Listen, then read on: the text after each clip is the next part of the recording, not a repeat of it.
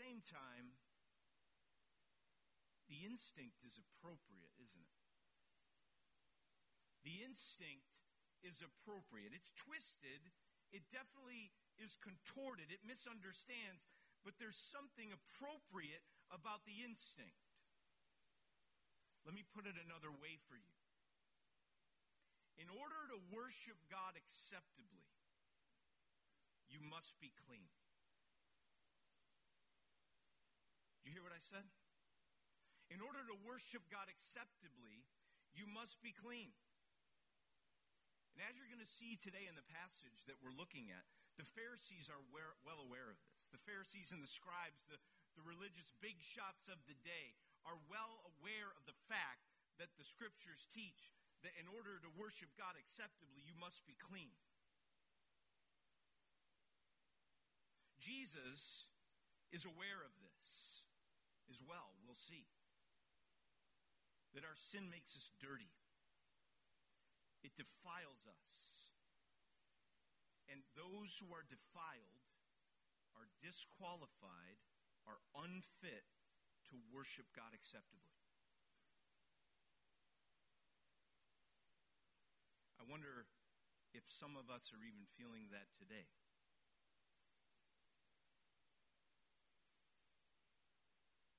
Aware of sin, aware of the condemnation and shame that you feel as a result of that. Maybe you feel dirty because of the things you've thought, the things you've done, the things you've said.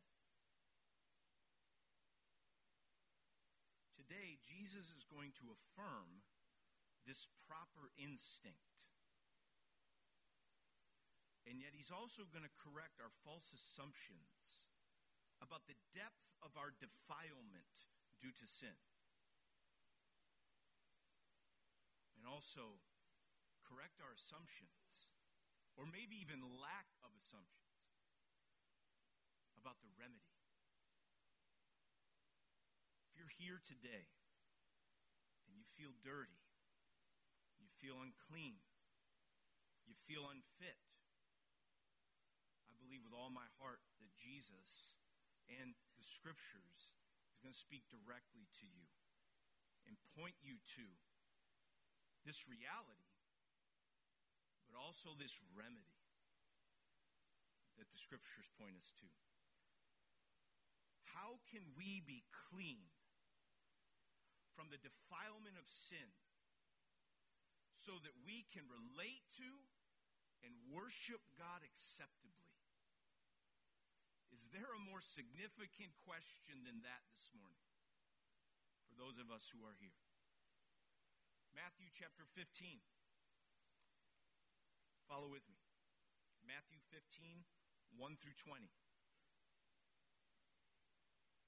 Then Pharisees and scribes came to Jesus from Jerusalem and said, "Why do your disciples break the traditions of the elders? For they do not wash their hands when they eat." And he answered them, "And why do you break the commandment of God for the sake of your tradition? For God commanded, 'Honor your father and your mother,' and 'Whoever reviles father or mother must surely die.'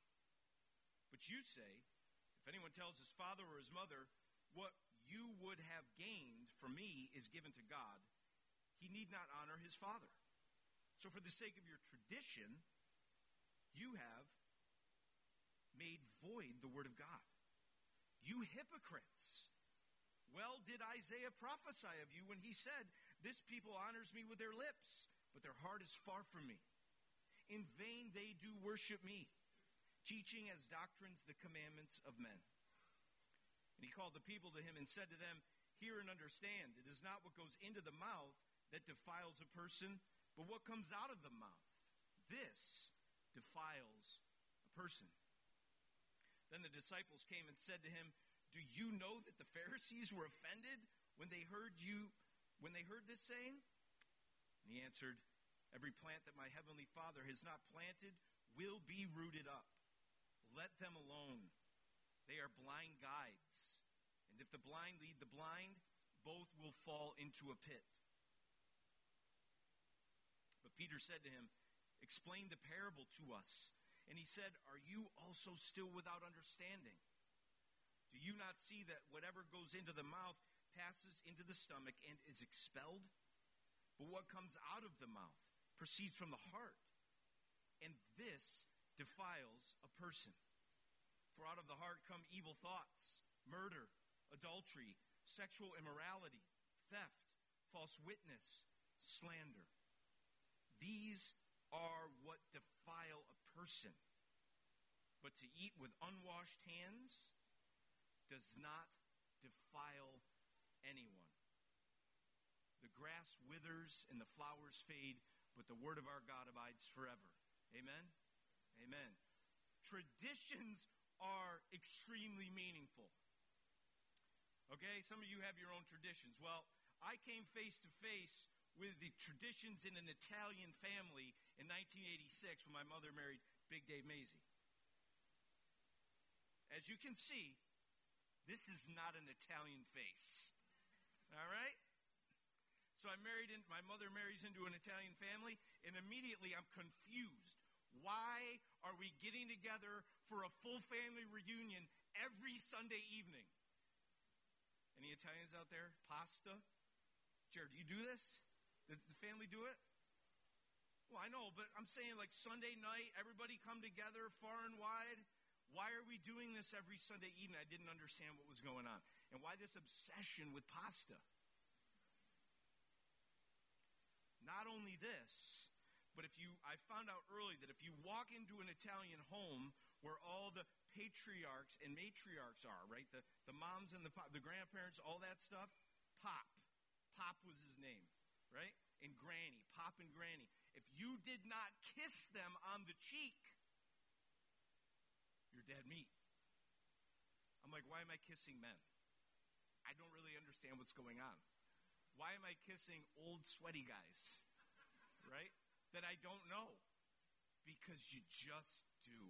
And that's it, right? You honor these people by showing up on Sunday and by kissing them on the cheek, even if you don't know them, even if their face is dripping with sweat.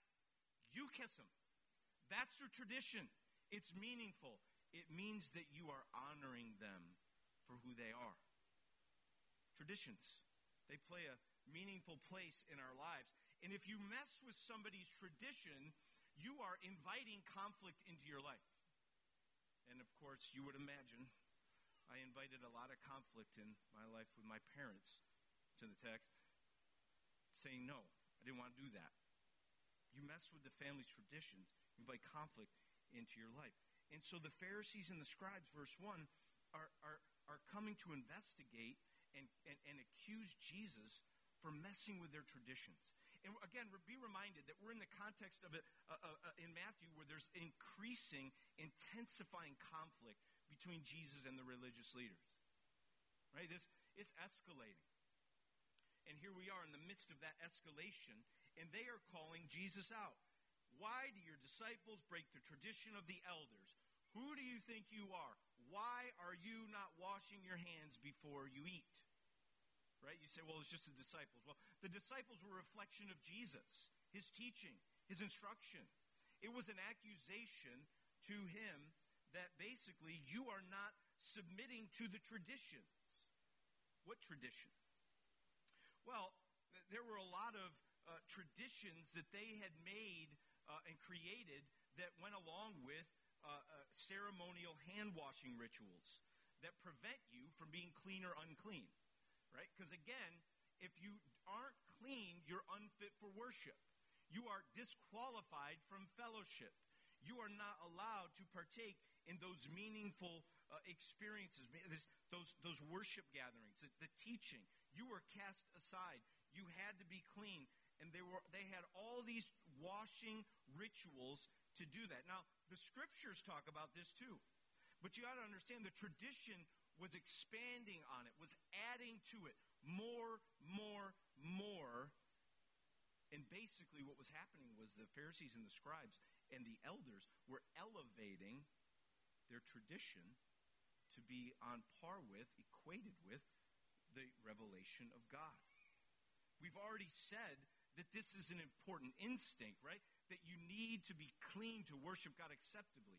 They understood that, but they had traditions that they expected everyone to follow, including Jesus and including Jesus' disciples.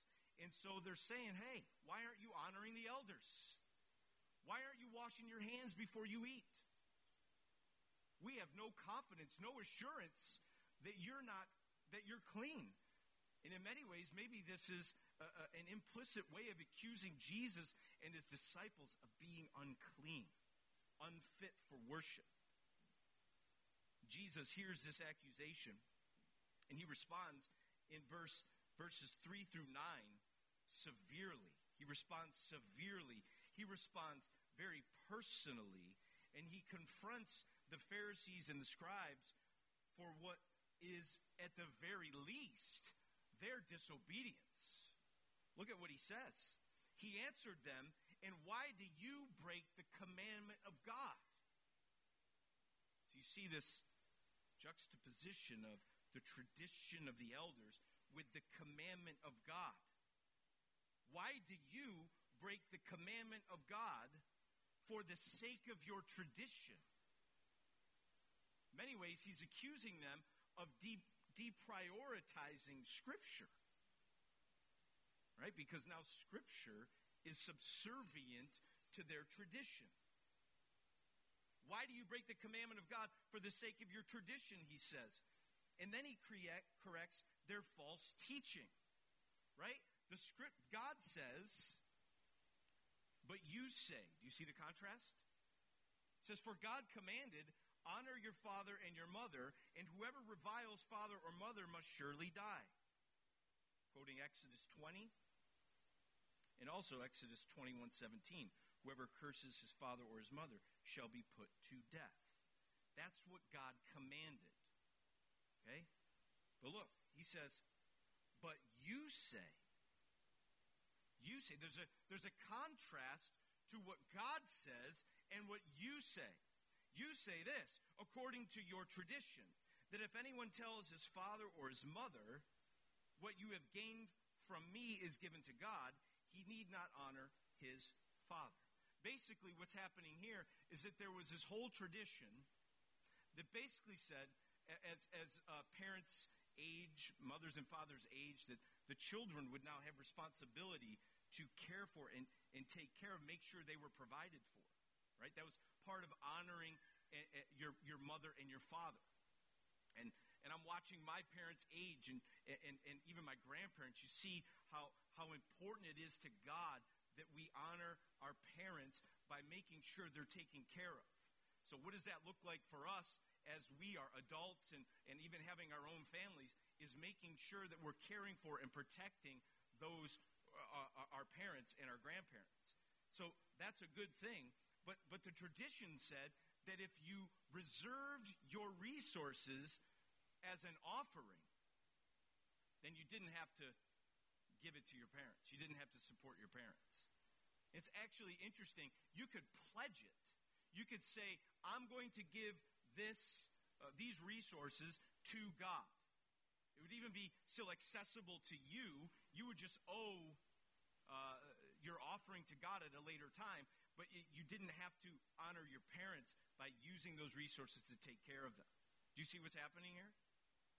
So the tradition was that basically said you don't have to obey God if you're pledging your resources as an offering. So they developed this whole tradition that really was in contrast to God's will, God's commands. So by doing so, he says, for the sake of your tradition, you have made void the word of God. And again, I think this is just a pause moment for a second to say, what is the priority in our lives? What are we submitting to as the people of God? What is our ultimate authority? And all the things that are meaningful to us, that guide our lives, that instruct us, that point the way. It is the Scriptures that hold the ultimate place of authority in our lives. Nothing of any meaning stands above that. There's not a way that we can make up a whole other system or add a bunch of assumptions that could enable us to not submit our lives to the authority of God's word. We must beware of that. We seek to submit and obey the scriptures. He confronts them severely and personally for their hypocrisy. Not only do they have false teaching, they have false living. He says, well, did Isaiah prophesy of you when he said, this people honors me with their lips, but their heart is far from me. You say one thing, you do another. Why? Because your heart is far from me. In vain they do worship me, he says, teaching as doctrines the commandments of men. He basically is saying your faith is heartless and your worship is meaningless. Jesus is hearing this accusation from the scribes and the Pharisees, and he is severely and personally exposing and confronting their sin. In effect, he's telling them, you're the ones that are unclean. Your hypocritical, disobedient life makes you unclean. At this point, Jesus has responded to the accusation, but he hasn't really dealt with the issue of defilement, has he? He's not really answered the question, why aren't you washing your hands before you eat? And so now in verse 10 and 11, he now begins to answer and address that question, and he does so to the crowd. Verses 10 and 11. And he called the people to him, and he said to them, hear and understand, it is not what goes into the mouth that defiles a person, but what comes out of the mouth. This defiles a person. What Jesus is saying is that the Pharisees and scribes have a faulty assumption about the source and the depth of defilement.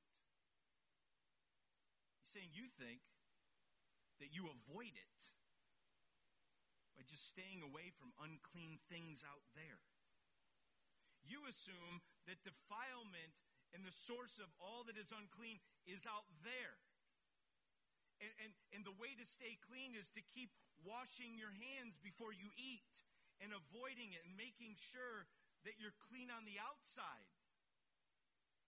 But he's teaching the people, he's teaching us that the source of defilement is deeper than we thought. It's not external. Defilement is an internal issue. Look at what he says. It's not what goes into the mouth that defiles a person, but what comes out of the mouth. This defiles a person. You can wash your hands all you want. It will not clean you. It will not make you fit for worship. You can wash your hands 1,000,000 times over. You can stay away from the impurities of this world, but it will not keep you clean. It will not make you clean, because ritualism and externalism does not save. You got to hear that today. The source of our defilement is not out there, and we don't want it to get in here. The source of defilement is in us, and it comes out of us. That's what he's saying today. And I want you to hear that. To do all the right things on the outside have absolutely no effect on you on the inside. It's a very important thing to know this morning. Defilement is deeper than we thought. It's a matter of the heart. It's a matter of the heart. And that's what he goes on to teach us. Peter, probably somewhat confused, maybe a little uncomfortable, sees that the Pharisees and the scribes are offended. Peter goes to him and he says, do you know the Pharisees were offended when they heard this saying? Kind of probably puts the disciples in an odd place. Jesus responds and says, every plant that my heavenly Father has not planted will be rooted up. Let them alone. They're blind guides. And if the blind lead the blind, both will fall into a pit. He's basically saying, because of their hypocrisy, because of their false teaching, because they continue to prioritize their tradition over the commandments of God, they will suffer under the righteous wrath of God. That language, rooted up, falling into a pit, points to judgment. If you remember the parable of the weeds, they asked, should we get rid of the weeds? If you look back in Matthew when we preached on that passage, and Jesus said, the master said, no, not right now. Don't get rid of the weeds. You might root up the wheat. Leave it be for now. So now's not the time to deal with them. Leave them alone right now. Judgment is coming for them. Judgment is coming for all those who reject me, who disobey me. Judgment is coming for all those whose faith is lips only, who's heartless, whose worship is meaningless. Because as we've said, to worship God acceptably, you must be clean. To be clean, he goes on to say, you need a new heart. Peter says, explain the parable to us. And he said, are you also still without understanding? Do you not see that whatever goes into the mouth passes into the stomach and is expelled? Had many interactions like this, Jesus and the disciples. Don't you understand? Do you still not see? Again, they require an explanation for what Jesus has said in verse 11. Verse 11 being a parable. When he says, it's not what goes into the mouth that defiles a person, but what comes out of the mouth defiles a person. Jesus teaching in a parable, and Peter says, explain this parable to us. He goes on to state what's physically obvious, right? There's a biological process for dealing with, impurities. We don't need to get into that process. Someone say amen. What goes in comes out. It's expelled, right? He goes on to say this, what's ambiguous to the disciples, he's saying that our defilement is not external to us, but rather an internal issue, which we've already said. What comes out of the mouth proceeds from the heart. This defiles a person. Defilement is a matter of the heart. And what comes out of this heart? If you look at verse 19, come evil thoughts, murder, adultery, sexual immorality, theft, false witness, slander. In many ways, this brings us back to the Ten Commandments. It's a disobedient life. A disobedient life is what comes out of a defiled heart. An unwillingness and an inability to obey God's commands. That's what defiles you. That's what defiles you. Your heart that is unwilling and unable to obey. These sins and all others are the fruit of our heart. It's not the product of our environment. It's the fruit of our heart that is depraved and corrupted. And even as we read this, we think, okay, I know. I'll just stop thinking those thoughts. I know I won't kill anybody. I won't commit adultery. I'll be faithful to my wife. I know I won't lie and I won't steal. And if I've been doing any of those things, I'll just stop. I'll do better now. I'm going to try harder. Just like ritualism and externalism is basically self-cleansing that does not save, at least an attempt at self-cleansing, so is moralism. Oh, I'll just do better. I'll think good thoughts. I'll obey next time. As if next time's obedience, if we can conjure up some form of it, will do anything to change the defiling of our heart based on sin. We cannot clean ourselves. That's the point we're trying to make today. Externalism will not save. Ritualism will not save. Moralism will not save you. You cannot save yourself. You cannot clean yourself. Jesus here is exposing the truth that defilement is a matter of the heart, and there's absolutely no possible way for us to do anything about it in and of ourselves. We are unclean. We are unfit based on our sin. So let's not reduce salvation down to some moralistic effort to be better and do better. Some list of 3 to 5 actions that can kind of make up for the defilement of our heart. That is not what the Scriptures teach. Being better, working harder, trying again.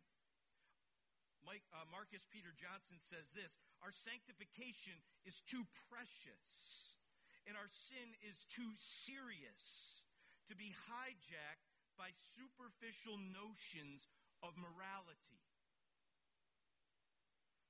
Nothing superficial will work.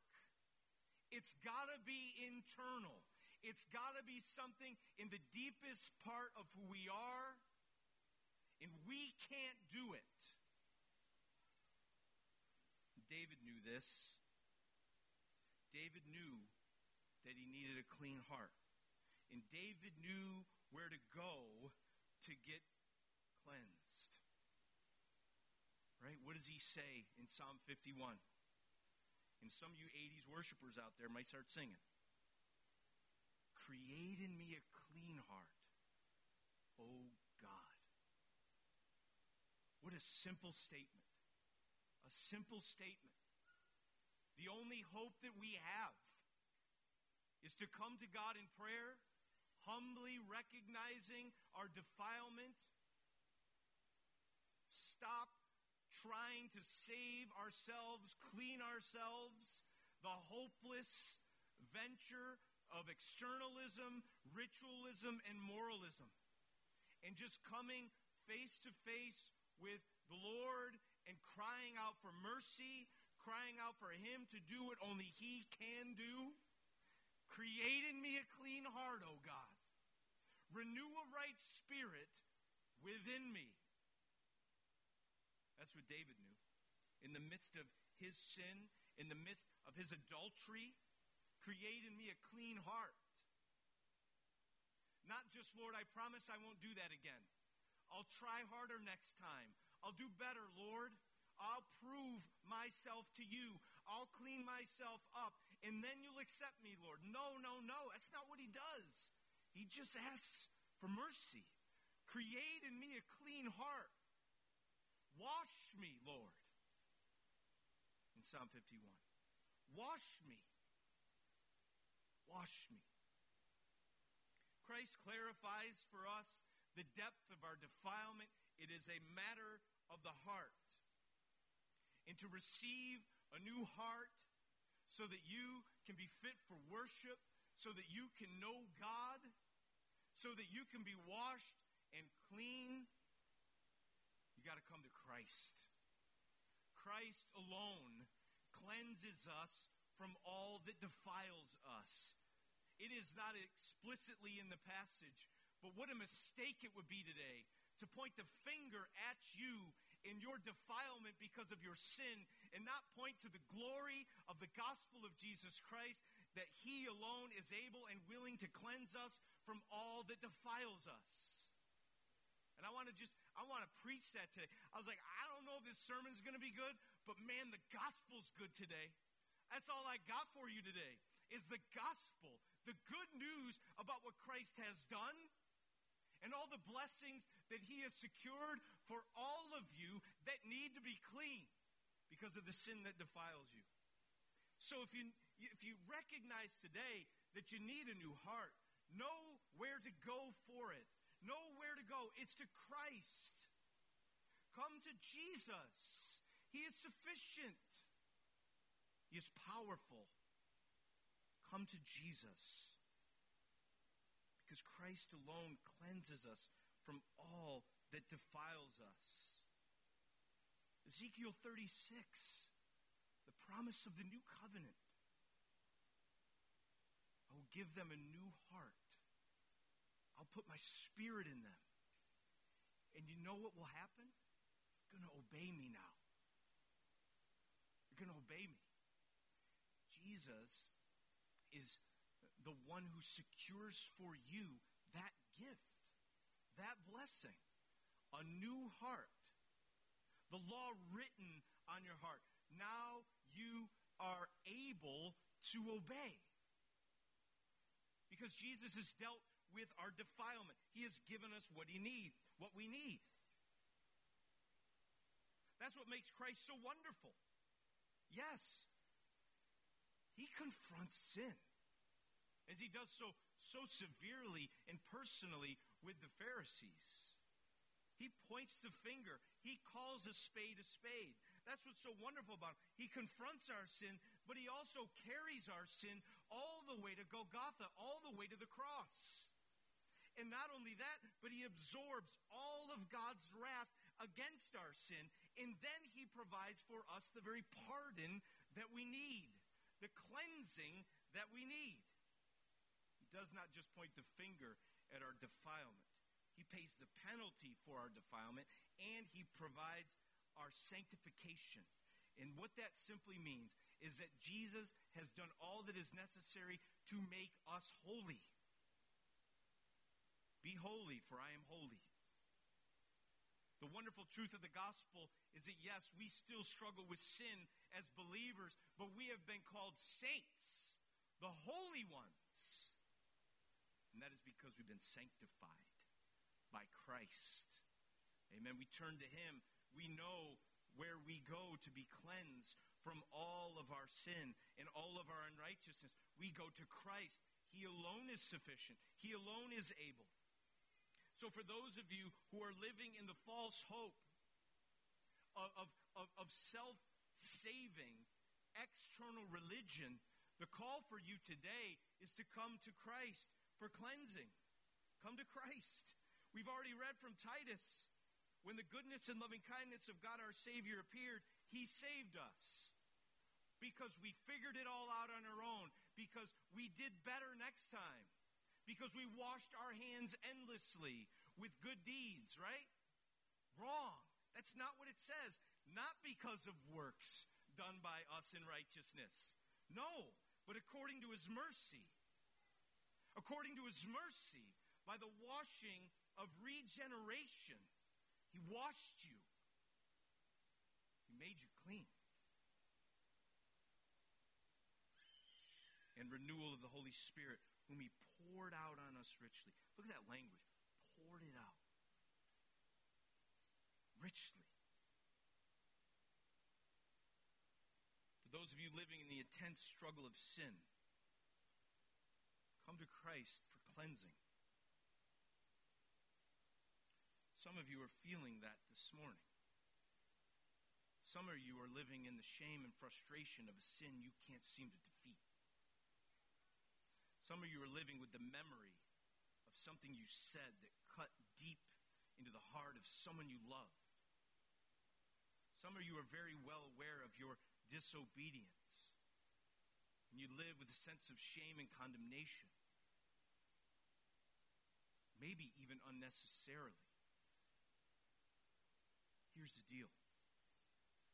1 John 1, 8 and 9. Listen to what it says. If we say we have no sin, we deceive ourselves. We're being honest with ourselves today, aren't we? If we say we have no sin, we deceive ourselves, and the truth is not in us. But look at what he says. If we confess our sins, he is faithful and just to forgive us our sins, amen, and to cleanse us from all unrighteousness. All unrighteousness. All of it.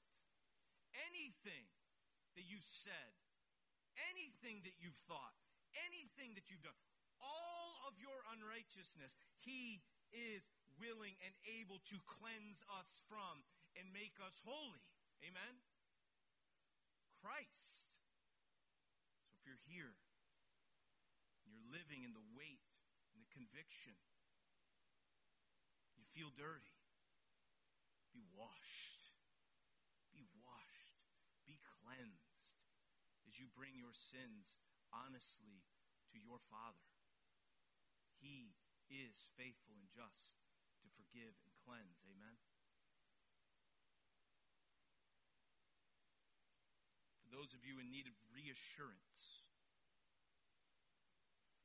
come to Christ who has cleansed you. Some of us struggle with this. Again, I think that the temptations and the battle with sin,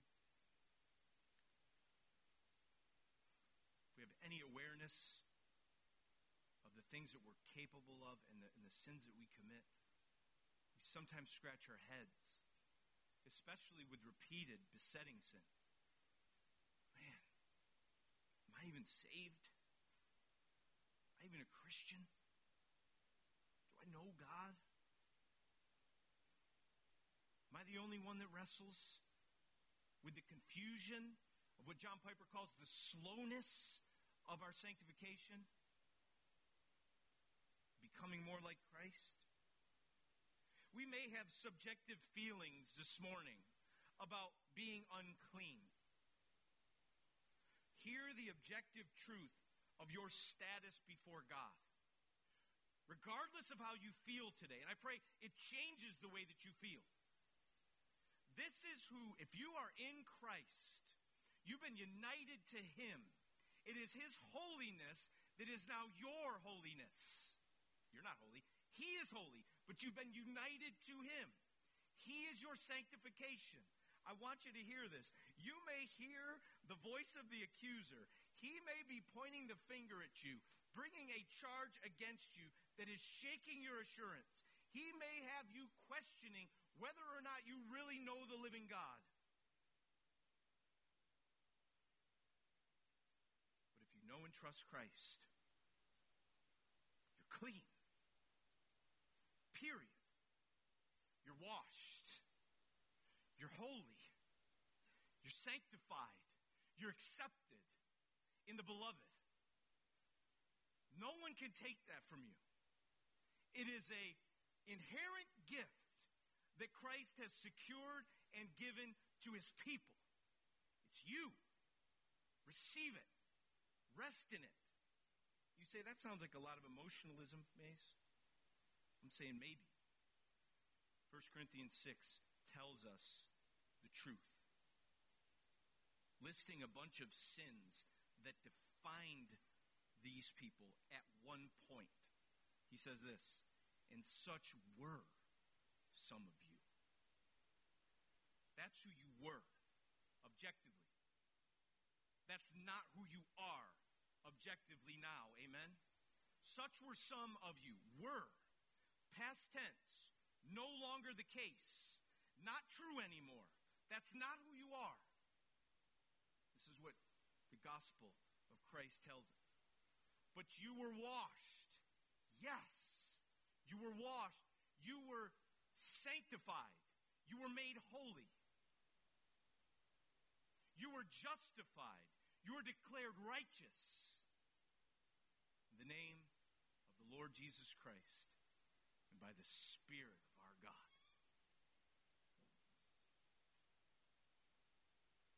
Defilement's deeper than we may know or even want to admit. It's a matter of the heart. You need a new heart. The wonderful news of the gospel is that Christ provides it. He secures for you all the blessings of the new covenant. He pardons all your iniquity. And He washes you fully, completely, and eternally. Rest in the assurance of Christ's holiness given to you. Amen? So come to Christ for cleansing. There's nowhere else to go. There's nowhere else to go. Don't turn to yourselves and your own traditions, your own rituals, your own moralistic attempts at obedience. No, turn away from those things and turn to Christ alone, because Christ alone cleanses us from all that defiles us. Amen?